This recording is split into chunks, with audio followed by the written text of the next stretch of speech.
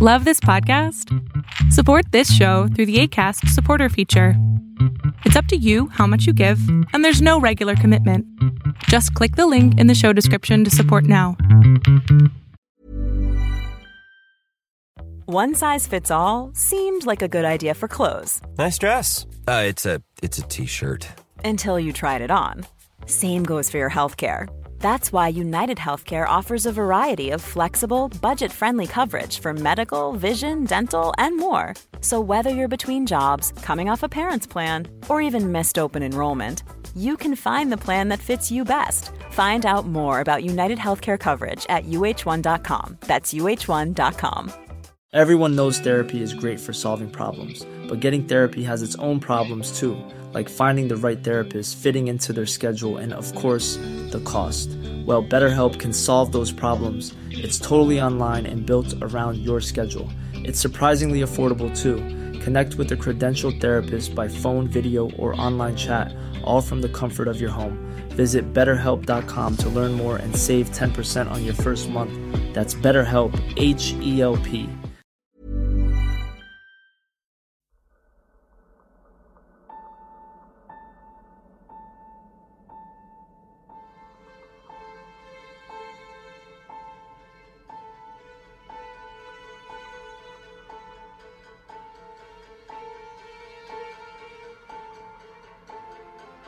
From the blackest corners of your mind, they call, pulling you deep into shadow, twisting your senses, keeping you from sleep.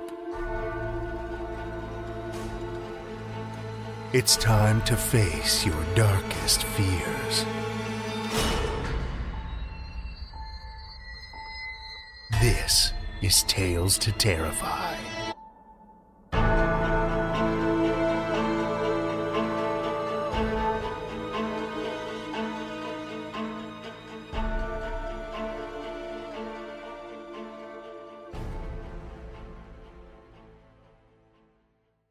Good evening, children of the night, and welcome. Next week begins the first of our 2-week-long 500th episode extravaganza. Okay, so technically it would normally be episode 499, but we just couldn't hold it any longer. We've got too much deliciously dark fiction, not to mention some special guests, to keep it on the shelf for another minute. And yes, I was 100% one of those kids that would try to sneak a peek at the presents on Christmas Eve.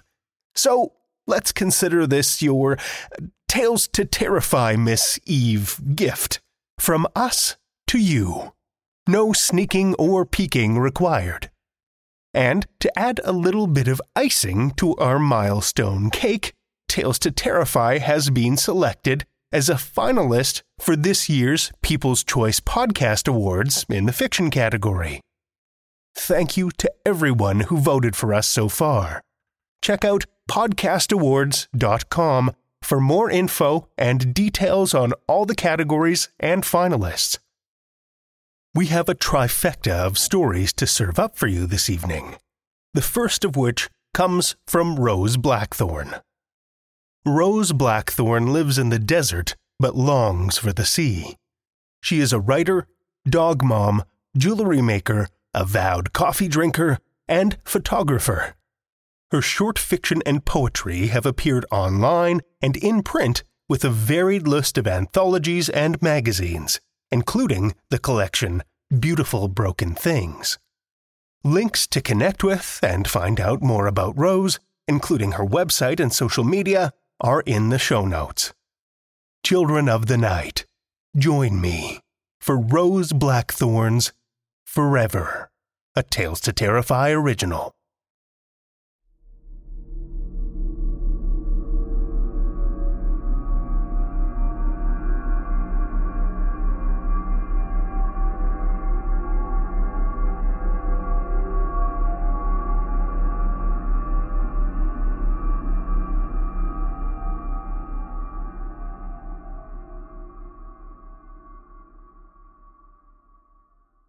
I can hear them talking.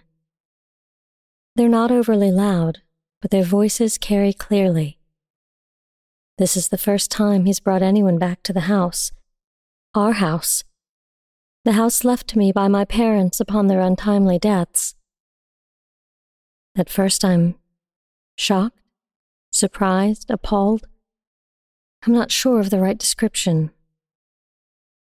We've been alone here for so long, I suppose I should be pleased that he's reaching out, making new friends, inviting them over. And yet, I've had him to myself for so long, there's almost the bitter tang of betrayal as I listen to them. I could go in, introduce myself, but he's made no attempt to draw me out of hiding. In fact, I don't believe he said anything of me at all. How long have you lived here? Her voice is sweet, faint, with the blush of attraction. I can't blame her. He is quite the catch, if I do say so myself. 6 years. It was in disrepair, but I've been renovating a room at a time.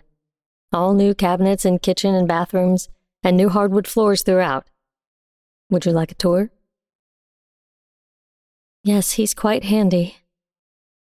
When we came here, his eyes lit up at the clean, antique lines of the house. As he'd stated, it needed a lot of work. He's done a beautiful job, I'm the first to admit. It's so remote out here. Don't you get lonely? I can hear them moving now, voices hushed as they visit the kitchen and dining room, then the hallway that leads to the broad, glass-walled sunroom.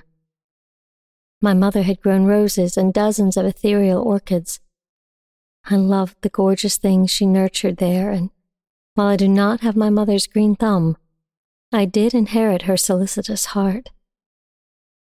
Pulled from memory, I hear them returning, still talking casually, while the tone of their words alludes to something not casual at all. Was in her family for, I think, 3 generations. I consider myself lucky to have the place now. I'm very sorry, by the way. They've paused, and I wonder how close she is standing to him. Is she gazing up into his vibrant blue eyes, her own eyes filled with the same emotions that have crept into her voice? I didn't say that before, but I wanted you to know. I can picture his warm smile, as warm as the tone of voice. We all go through things in life that change us. All we can do is hold on to our memories. There is another silence. What are they doing? Again, I feel the urge to announce my presence, regardless of the consequences. Before I can do so, he says, "Would you like to see the rest?" Yes, please. She sounds breathless. Is she infatuated with him? I can hardly blame her, but still. There are 2 smaller rooms, an office and a den along the back of the house. They're coming closer. But this is my favorite room, the master bedroom. I hear the door pushed wide, a slight creak in one hinge that needs oil. There's a soft click as he turns on the overhead fixture. Only a thin line of light reaches me where the door of my hiding place meets the expertly crafted door jamb. I am silent, something like terror keeping me still.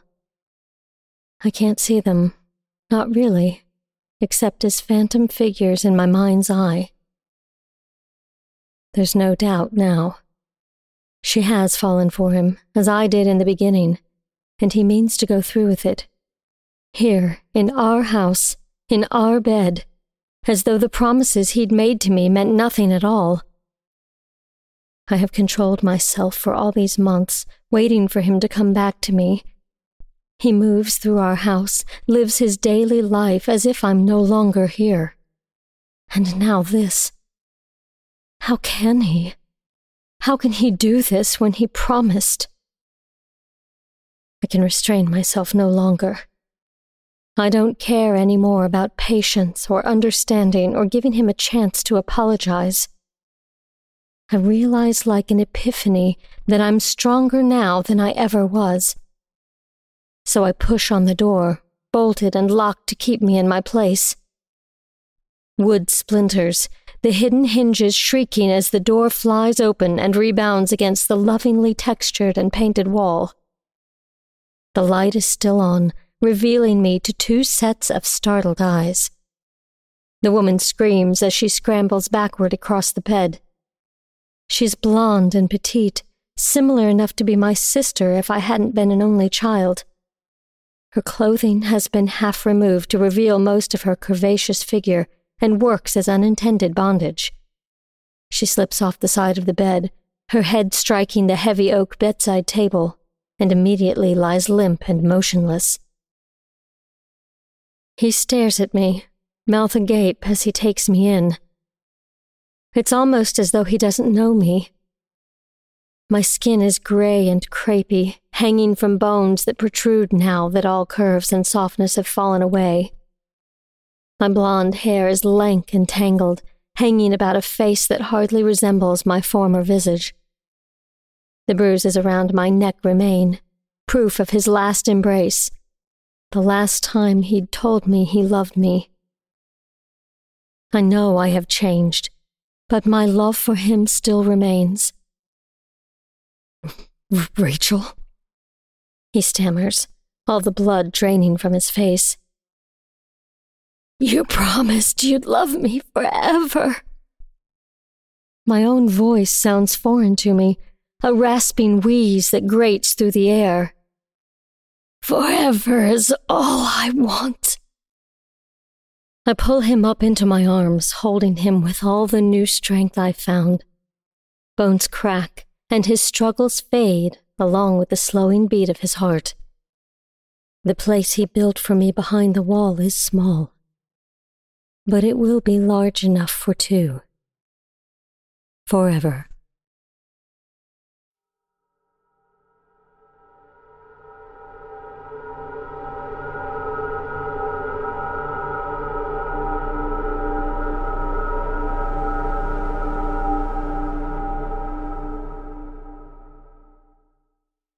That was Rose Blackthorn's Forever, as read by Nicole Swanson.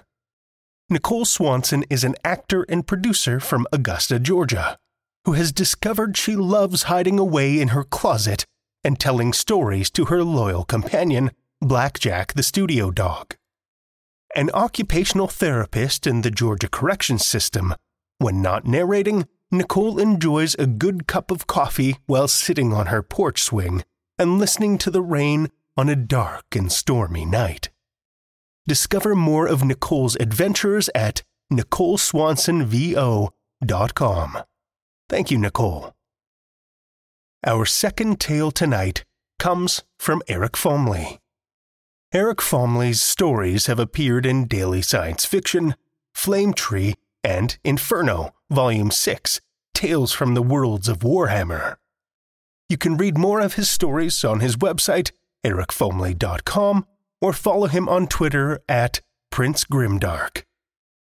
Listen with me, children of the night, to Eric Fomley's Give or Take, a Tales to Terrify original.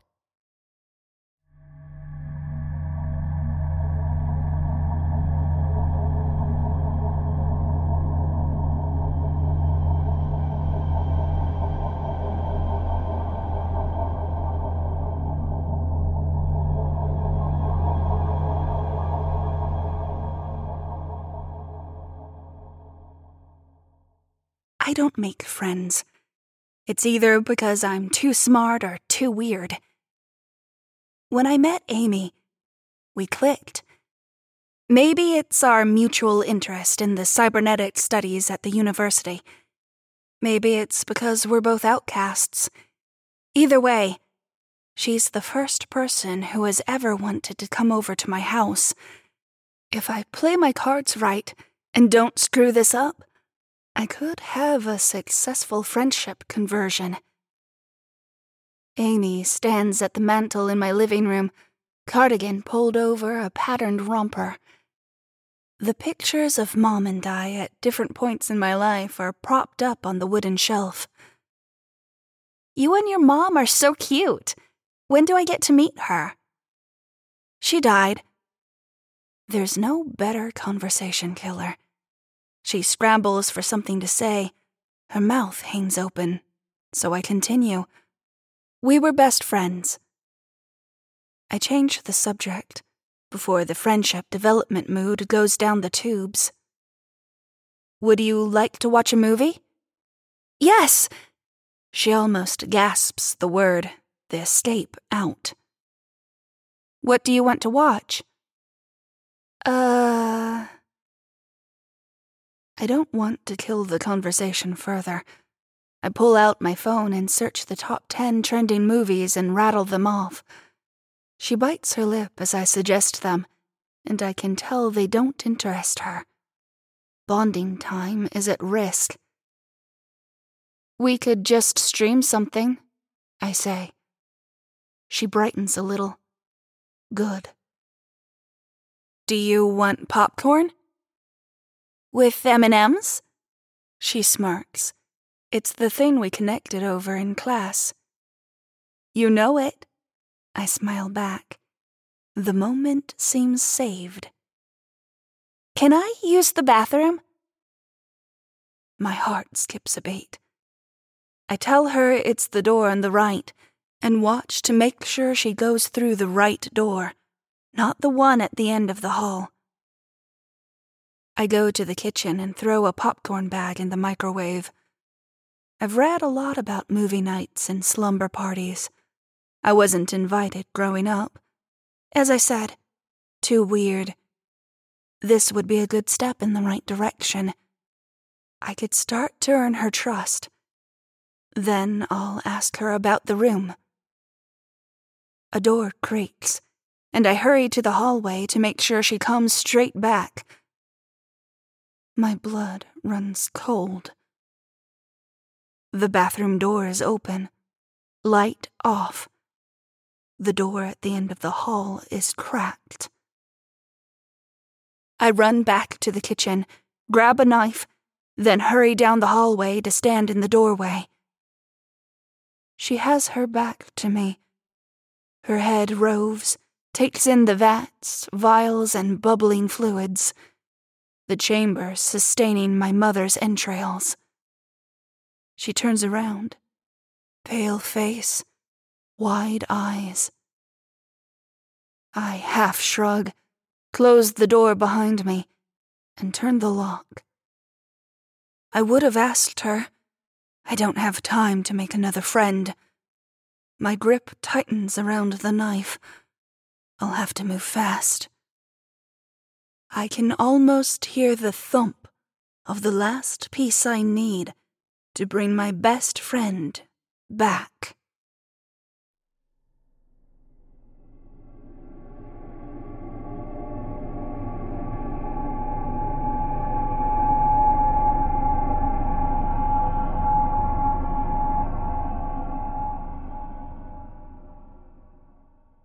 That was Eric Fomley's Give or Take, as read by Crystal Hammond. Crystal Hammond is a narrator/writer, cancer survivor, and non-binary queer human. They grew up in rural North Carolina, nurtured by a steady diet of local Blackbeard legends and Confederate ghost stories. These nuggets of folklore and myth fostered a lifelong love of storytelling and all the drama that goes with it. They also have a master's degree in biological anthropology and adore ugly cats. Feel free to check out their narration website at crystalhammond.com or find them on Twitter at @thekmhammond. Thank you, Crystal. A lot can happen in the next 3 years. Like a chatbot may be your new best friend. But what won't change? Needing health insurance. United Healthcare Tri-Term Medical Plans are available for these changing times. Underwritten by Golden Rule Insurance Company, they offer budget-friendly, flexible coverage for people who are in between jobs or missed open enrollment. The plans last nearly 3 years in some states, with access to a nationwide network of doctors and hospitals. So for whatever tomorrow brings, United Healthcare Tri-Term Medical Plans may be for you. Learn more at uh1.com. Everyone knows therapy is great for solving problems, but getting therapy has its own problems too, like finding the right therapist, fitting into their schedule, and of course, the cost. Well, BetterHelp can solve those problems. It's totally online and built around your schedule. It's surprisingly affordable too. Connect with a credentialed therapist by phone, video, or online chat, all from the comfort of your home. Visit BetterHelp.com to learn more and save 10% on your first month. That's BetterHelp, H-E-L-P. Quality sleep is essential. That's why the Sleep Number Smart Bed is designed for your ever-evolving sleep needs. Need a bed that's firmer or softer on either side? Helps you sleep at a comfortable temperature? Sleep Number Smart Beds let you individualize your comfort, so you sleep better together. J.D. Power ranks Sleep Number #1 in customer satisfaction with mattresses purchased in-store. And now, save 50% on the Sleep Number Limited Edition Smart Bed for a limited time. For J.D. Power 2023 award information, visit jdpower.com/awards. Only at a Sleep Number store or sleepnumber.com. Our final tale this evening comes from Nathaniel Lee. Nate spends a lot of time putting English words into various orders. Sometimes people give him money afterward. He is entirely too enthusiastic about complicated board games involving wooden cubes. He has been published in various locations, including Nightmare Magazine, all of the Escape Artists family of podcasts, and most recently in Proletariat, an anthology of horror short fiction themed around class conflict, or at least flavored with class consciousness. You can find links to his writing and a plethora of free short and microfiction at mirrorshards.net, as well as links to purchase his self-pubbed collections of short fiction, each a mix of previously published and new works. Listen with me, children of the night, to Nathaniel Lee's Azazel, a Tales to Terrify original.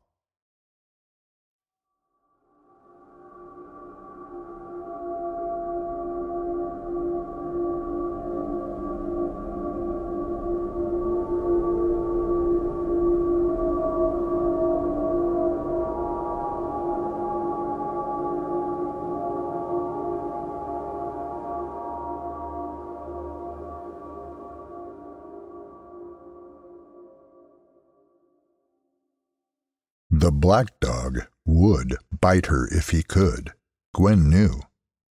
There was a tension to his stance, a quiet watchfulness. You got to recognize the really dangerous ones if you worked long enough. Loud dogs, big dogs, angry dogs, frightened dogs. Gwen could deal with all of these, calm them and soothe them, at least get them into their kennels to await a less stormy mood. But the black dog was dangerous.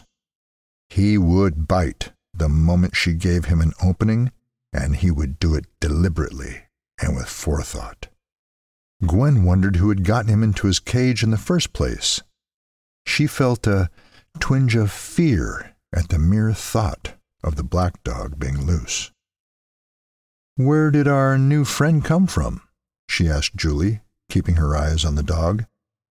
Julie stood up from scrubbing a cage in the next room and followed Gwen's eyes. Gwen saw the black dog glance at Julie, eyes tracking, hand, throat, before his attention returned to Gwen. "That one?" Julie pushed her bandana, a patchwork of miniature flags from around the world, back over her iron-gray curls, white flecks of foam standing out against her skin. "I think he came in yesterday, maybe? Or this morning. He was here when I got in, anyway. Ask Brad, I guess. Has he been processed? Shots? Papers?" Gwen still did not look at Julie. She felt that to break the contact between her dark brown eyes and the dog's startling blue ones would be to invite disaster in some obscure way. Julie shrugged. Ask Brad. He's beautiful, though, isn't he? Gwen took a step backward. Objectively, the dog was well-formed. Medium-sized, perhaps 40 or 50 pounds, short hair, glossy and clean, without the slightest hint of a break in color. Clean lines to his legs and back, not noticeably over or underweight. If it weren't for the unnatural intensity of the dog's stare and his pale eyes, unusual in an adult, he would be fine and wholly unremarkable specimen, a mongrel of no clear ancestry, but good health and a likely prospect for quick adoption. Yes, he is, Gwen said at last. Another step backwards and she was out of the new arrival's room. She dodged to the side and forced herself to look away, but she could feel the black dog watching her, despite the intervening plaster, wood, and sheetrock. I'll go get started on walkies until Krista gets in, okay? Don't work yourself to death, dear, said Julie with good-natured resentment. I'll just be here scrubbing poop out of plastic while you play with puppies out in the yard. I'll clean all the litter boxes afterward, all right? Gwen smiled, the banter warming her. She felt as though she had just come inside from the bitter cold. Her eyes tingled. Julie nodded. Got to keep that toxoplasmosis infection topped off. Better than some things I could catch around here. Gwen walked away, trying to keep her pace steady and calm, but she was fleeing, and she knew it. Gwen wondered if the black dog could hear her terror in the tone of her footsteps. In her mind's eye, she could see him in the half-lit room, a blot of shadow against the off-white walls. She saw his jaw open, flashing crimson tongue and ivory teeth, as he panted in open-mouthed canine laughter. She had seen the joke in his eyes, heard it as clearly as if he had spoken. One day he would close those jaws around her throat. He knew it, she knew it, and he knew that she knew. That was why he laughed. The shelter only had a couple of full-time employees like Julie. Most of the staff was composed of part-time volunteers. Gwen didn't have another shift until Thursday, 2 days later.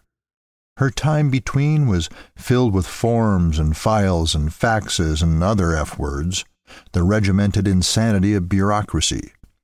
Everyone in the clerk of court's office had an outlet of some kind to compensate. Bert played handball with bloody-eyed intensity. Rosalind knitted increasingly elaborate projects and sold them online, sometimes for more than she'd made in the same time at the office. Anton monitored comic book prices like a champion day trader, buying and selling even during hours when he was supposed to be working. Gwen rescued dogs. She knew, in her moments of detached self-consideration, that she had an evangelistic fervor for the work that was considerably off-putting. Her social media pages were full of calls to action, pledges and petitions, announcements of rallies and news articles about puppy mills, dog fights, cat hoarders, and animal cruelty.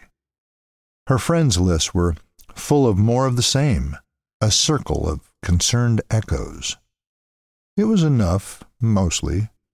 Gwen worked and texted and posted and hung up flyers for the shelter's upcoming adopt-a-thon, and she had almost forgotten about the black dog by the time she returned to the shelter and saw a kindly-faced old man signing the paperwork to adopt him.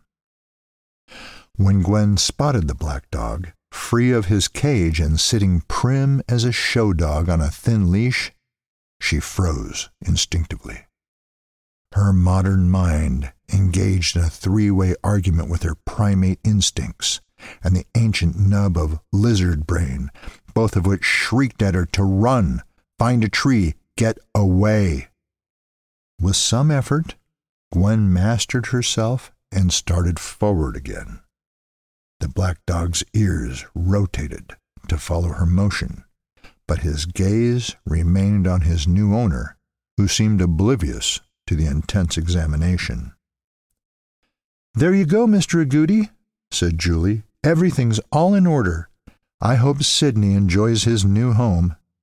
Today, her bandana featured neon pineapples on maximum contrast background squares.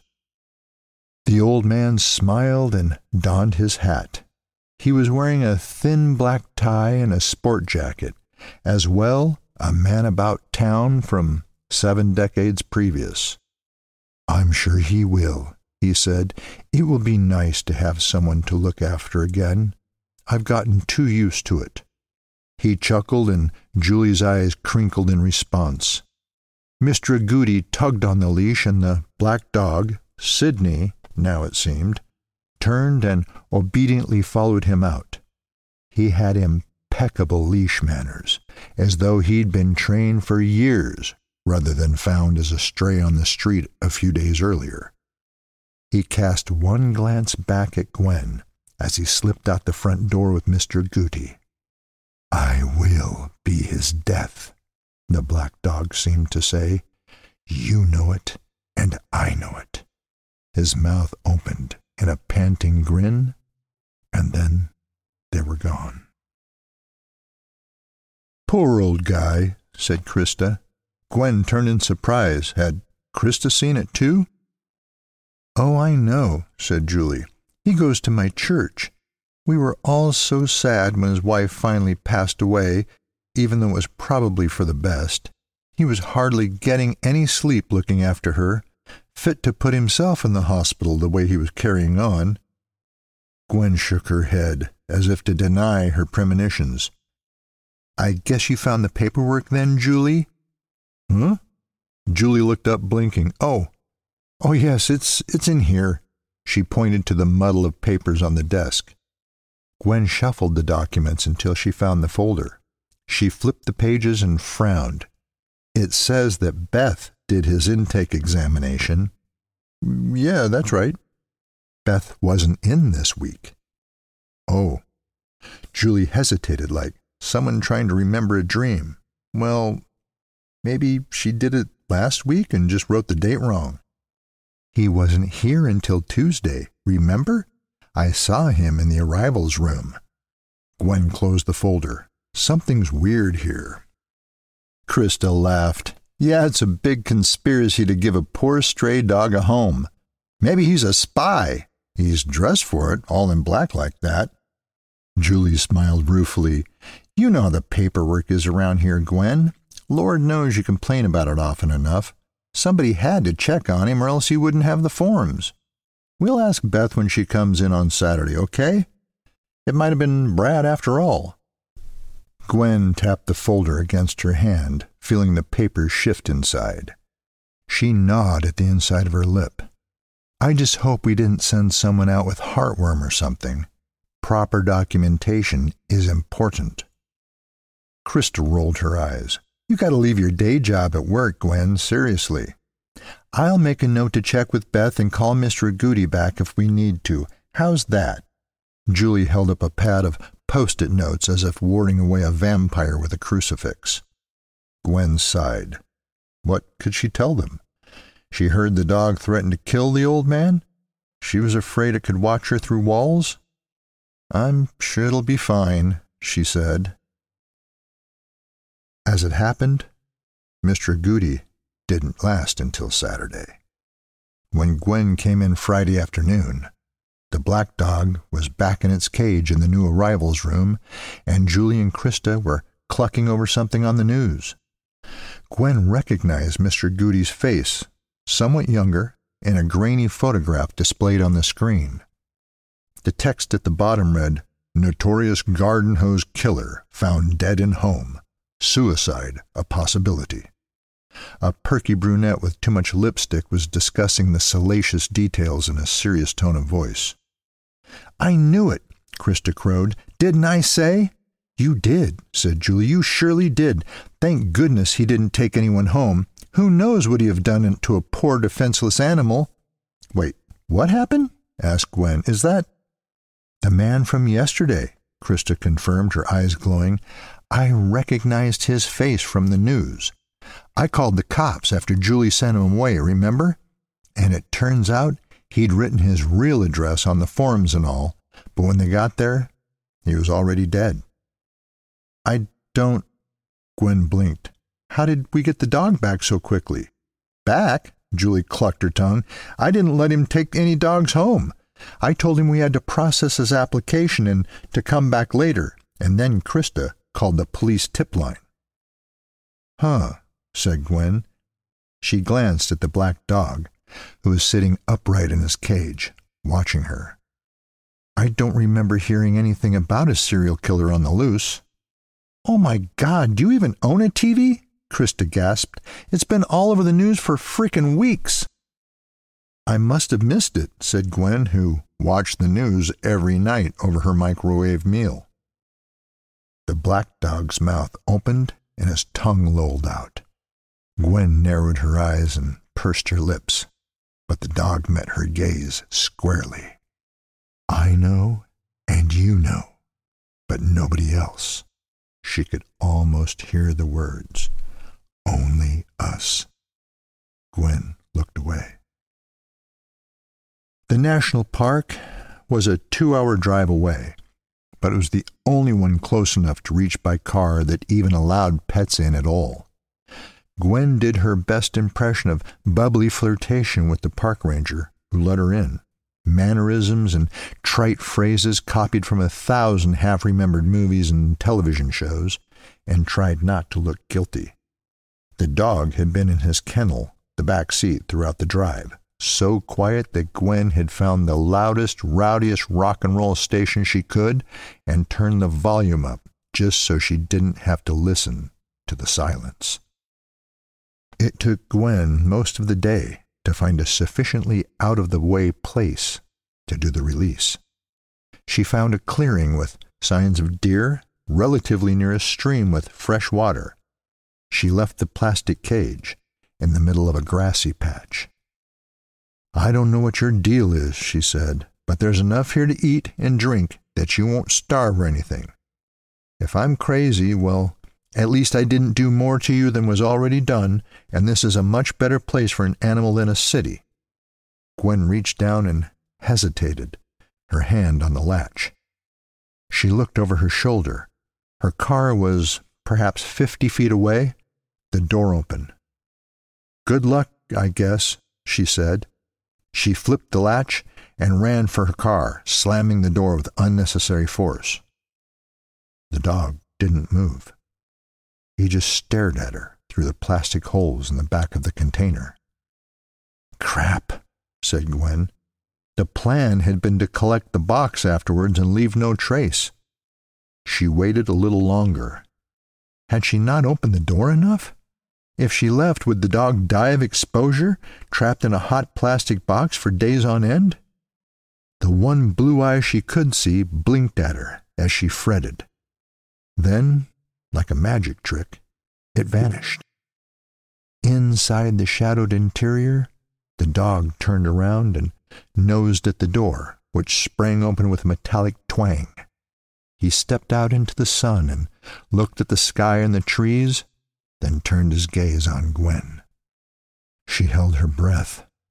With a slow blink and an expression almost of resignation, the dog stalked into the underbrush and disappeared with a rustle of leaves.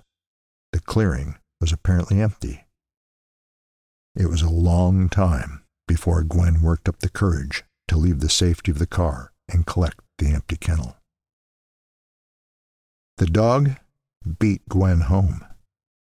She pulled into the parking lot shaky with nervous tension and had barely managed to get the plastic kennel in the front door when she sensed something was wrong.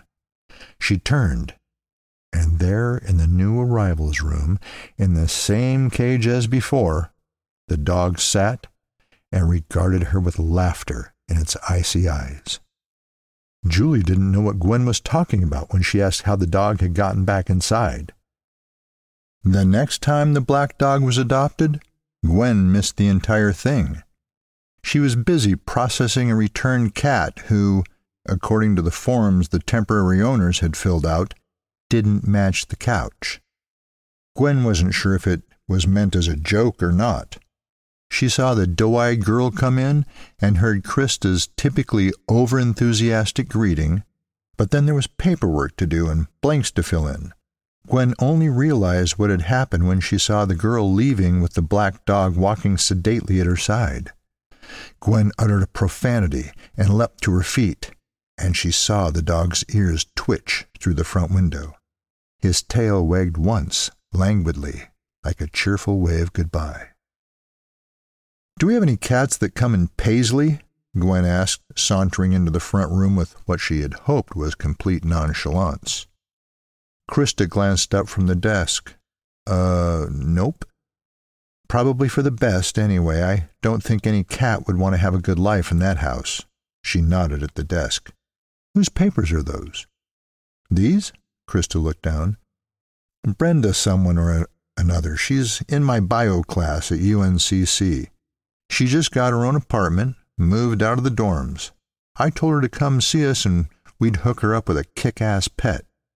She got lucky, too, a dog that wouldn't last more than a week here." "That's probably true," Gwen agreed.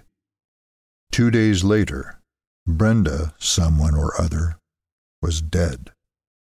She'd hung herself in her new apartment, which had apparently been paid for out of the campaign funds for State Delegate Harvey Richardson.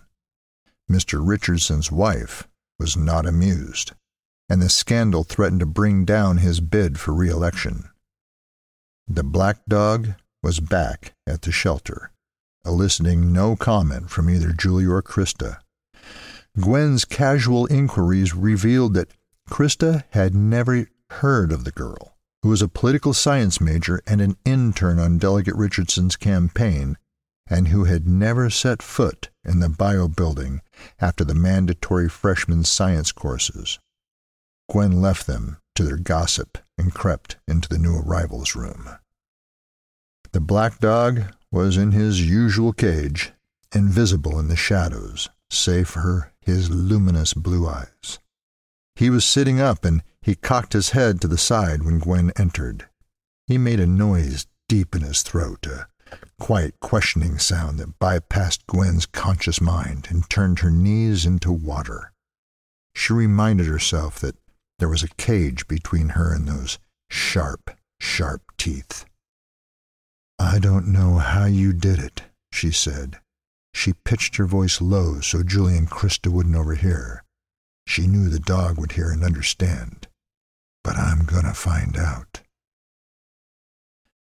Gwen did a lot of reading over the next several weeks, scouring the internet for references to spirit animals, curses, and legends of black dogs.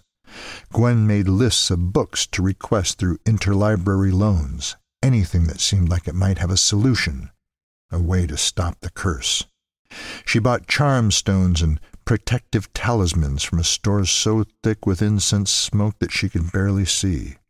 She muttered prayers when no one was around and sprinkled the cages with holy water snatched from a church font. Nothing worked. The black dog was adopted and returned 3 more times, leaving in his wake a pair of hitherto unconnected lovers who carried out a suicide pact, a messy domestic violence incident in a previously tranquil marriage, and a quiet librarian whom no one had suspected of molesting the little boys in the children's reading circle. Gwen had quite liked Mr. McKelvey, the librarian who had flirted with her in his shy, bookish way until the dog had erased his life and substituted a villain's instead. She noted it as another entry in the dog's debt column. Gwen nearly disappeared from her usual online haunts and missed the adopt-a-thon, unable to watch someone take the black dog home and unwillingly doom themselves. No one but Julie noticed, and Julie accepted Gwen's claim of illness, with only a cheery wish for her to get better soon. Gwen still worked her volunteer shifts in the latter half of the week, walking dogs, cleaning litter boxes, and filing paperwork when she could stand it. If she took a little extra time checking and double-checking some of the adoption records, well, It wasn't like anyone else ever filed anything correctly anyway. "Do you know what a scapegoat is?" Gwen asked Julie one afternoon.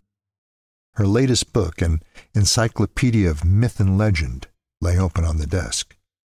She kept her eyes locked on the black dog, still sitting alert and ready in his preferred cage in the new arrivals room.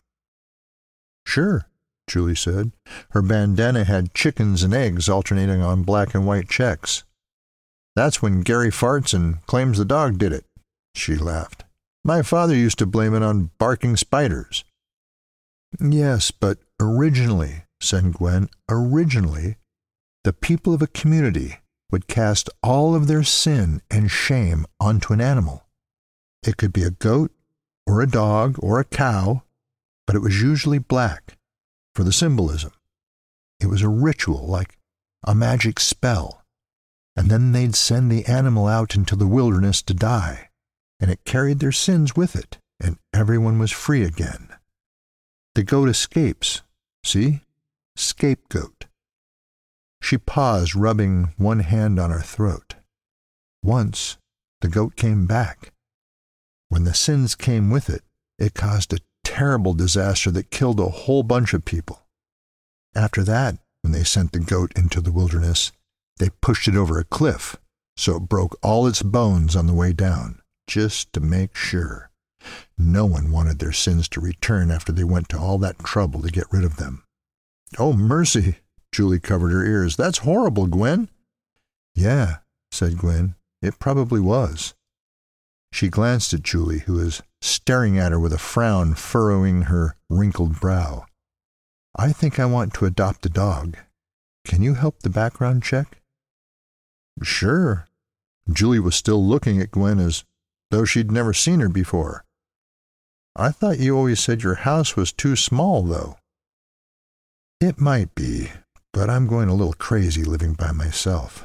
Gwen forced a laugh, and it came out thin and reedy like a cracked flute. "I need some company." Julie nodded slowly. "Did you have someone particular in mind?" "There's only one dog for me," Gwen said with a thin-lipped smile. The black dog's mouth opened in silent amusement. His teeth were very white. The black dog sat inside the cheap plastic carrier in the back seat, as still and silent as an unsprung bear trap. His eyes glinted when they met Gwen's in the rearview mirror. "I'm probably just crazy," Gwen told him. "You're just a dog, and I'm going around the bend at long last. It's not like memory is all that reliable. It's probably just not remembering everything right and misinterpreting things like I always do. Probably nothing strange is happening at all." The dog panted laughter. Gwen could hear it when he was this close. Soft, whispering sounds and a touch of warm canine breath on her arm. Those other people, they didn't know. They didn't ask for what happened to them, but neither did you. Me, though? I know. I'm asking. Sometimes, Gwen swallowed and put on the turn signal. Sometimes in the stories, someone could make room for the black animal, the scapegoat, make a space inside, like budging over on the couch to watch TV and eat some ice cream together. There were stories where that gave people special gifts, powers. I don't want that. I just want this to stop. I want you to stop. Gwen looked up and met the dog's gaze once more. He was motionless again, the stillness that comes when only way forward is a lunge for the throat. I don't know if I'm going to wake up tomorrow as some kind of monster, with my name splashed across the headlines and stories about secret sex or drugs or murder. Animal torture, probably, if you want to be ironic. Or maybe I'll be like that you are, some kind of free-floating Cassandra complex, a door-to-door banshee. Gwen mimed knocking on a door, her voice rising to hysteria despite her efforts to control it. "Knock, knock. Avon calling. We have the ultimate fate of mankind and a special sale on perdition and judgment eternal today." She glanced at the carrier in the back seat. Blue eyes met hers through the wire mesh door. The dog gave no indication of what it was thinking. She turned into her street and stepped on the brakes. "Well, we're here." She tugged the parking brake and hesitated. Her front door seemed very far away, larger and thicker than she'd remembered, a bulwark against the world and all its works. She was about to open it up and let all that inside, every last poisonous drop of it. The dog waited. Gwen turned around awkwardly and put one hand on the latch of the carrier door. The dog was quivering with tension, piano wire and drum heads. In his pale eyes, the avalanche hovered on the edge of movement. When it came, it would swallow everything in less time than it took to blink. "You can bite me if you want. I can't stop you." "I won't stop you." Gwen squeezed the levers and tugged the door open. She closed her eyes. Nothing happened. She opened her eyes again. The dog remained frozen. She reached out to stroke his nose, the first physical contact between them. The dog jerked backward violently, thumping the walls and ceiling of the carriage and setting the door clattering. Gwen pulled back immediately. She got out of the car and walked away a dozen paces. Slowly, inch by inch, the jet-black nose peeped out of the open car door. The dog slithered onto the ground, belly low. Gwen crouched and averted her eyes. Gradually, one ear rose, then the other. Then the black dog was sitting, as outwardly calm as ever, staring at Gwen with an almost challenging air. "Good enough," Gwen said. "Come on. I'll show you your new home."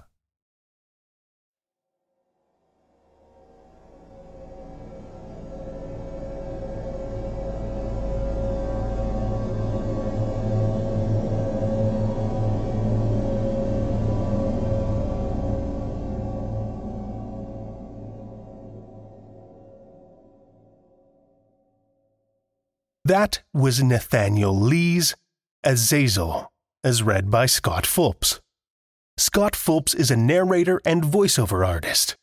When not disturbing your dreams with tales of horror, Scott can be found in Washington, D.C., where he works as a restaurateur.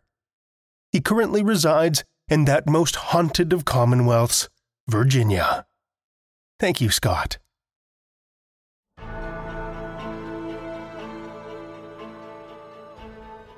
Well, children of the night, the hour is late, and we've run out of tales to tell. For now.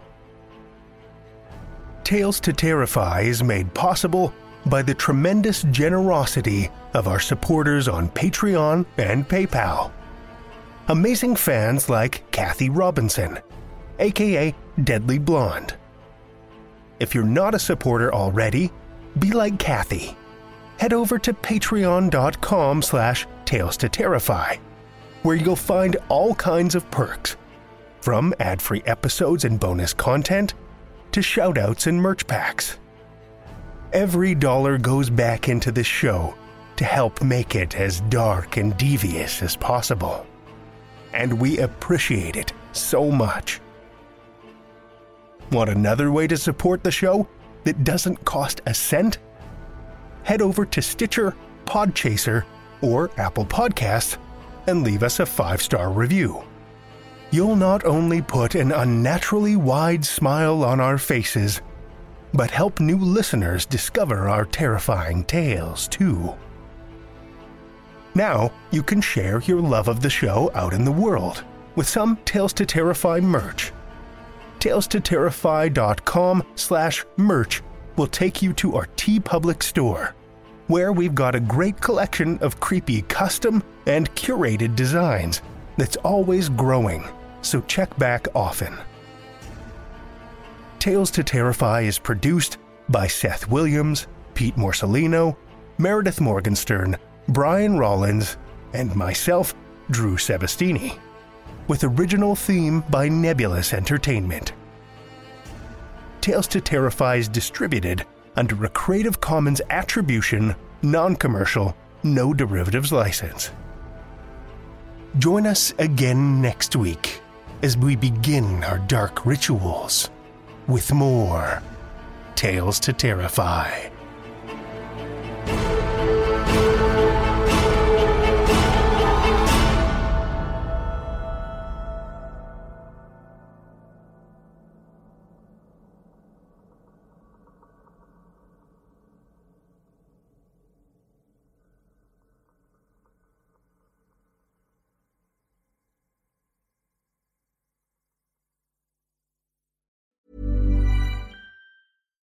If you're looking for plump lips that last, you need to know about Juvederm lip fillers. With Juvederm Volbella XC and Juvederm Ultra XC, your lip look, whether it's subtle or bold, can last up to 1 full year with optimal treatment and no additional maintenance. Find a licensed specialist and see if it's right for you at Juvederm.com today. That's JUVEDERM.com. Add fullness to lips in adults over 21 with Juvederm Volbella XC or Juvederm Ultra XC. Do not use if you have severe allergies or a history of severe allergic reactions, or if you're allergic to lidocaine or the proteins used in Juvederm. Tell your doctor if you have a history of scarring or taking medicines that decrease the body's immune response or that can prolong bleeding. Common side effects include injection site redness, swelling, pain, tenderness, firmness, lumps, bumps, bruising, discoloration, or itching. As with all fillers, there's a rare risk of unintentional injection into a blood vessel, which can cause vision abnormalities, blindness, stroke, temporary scabs, or scarring. For full, important safety information, visit Juvederm.com. Mom deserves the best, and there's no better place to shop for Mother's Day than Whole Foods Market. They're your destination for unbeatable savings, from premium gifts to show-stopping flowers and irresistible desserts. Start by saving 33% with Prime on all body care and candles. Then get a 15-stem bunch of tulips for just $9.99 each with Prime. Round out Mom's menu with festive rosé, irresistible berry chantilly cake, and more special treats. Come celebrate Mother's Day at Whole Foods Market.